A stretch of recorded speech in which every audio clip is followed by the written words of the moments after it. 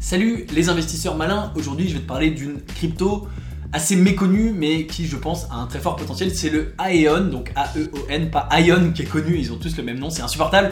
Avant de commencer, je t'invite à cliquer sur le bouton s'abonner juste sous cette vidéo pour rejoindre plus d'1 millier d'investisseurs malins qui reçoivent tous les jours mes conseils d'investissement et prendre ton indépendance financière. C'est parti.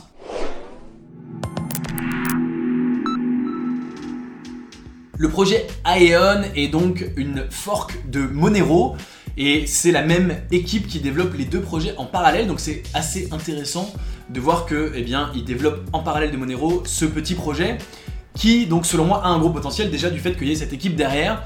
C'est assez proche, assez similaire de Monero avec quelques aspects différents bien sûr, c'est peut-être une sorte d'upgrade, d'amélioration.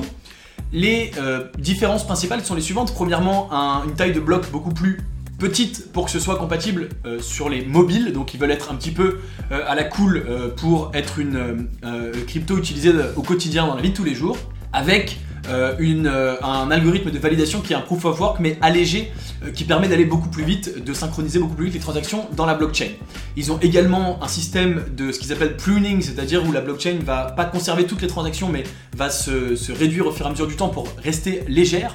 Et donc c'est des transactions bien sûr entièrement privées, c'est une private coin comme l'est le Monero. Ils ont également une option qui est assez intéressante que n'a pas le Monero, c'est la possibilité de faire des transactions non privées à l'intérieur de cette blockchain, tout simplement pour faire des transactions qui vont plus vite et qui coûtent moins cher en transaction. Si c'est une transaction que tu veux pas forcément, tu t'en fous qu'elle soit publique. Donc c'est assez marrant comme projet, on dirait vraiment qu'ils ont upgradé. Ce qui est très intéressant, c'est que aujourd'hui le token il est à 2$, quand on voit que le token du Monero il est à plus de 230$. Un market cap à 32 millions de dollars quand on voit que le market cap du Monero il est à presque 4 milliards et un nombre de coins limité à 15 millions de tokens pour le AEON, donc c'est ridiculement faible, 15 millions de tokens c'est moins que le Bitcoin pour rappel, donc c'est un token vraiment très très petit, très méconnu, il est classé 300 et quelques sur CoinMarketCap et il a un très très gros potentiel à mon avis.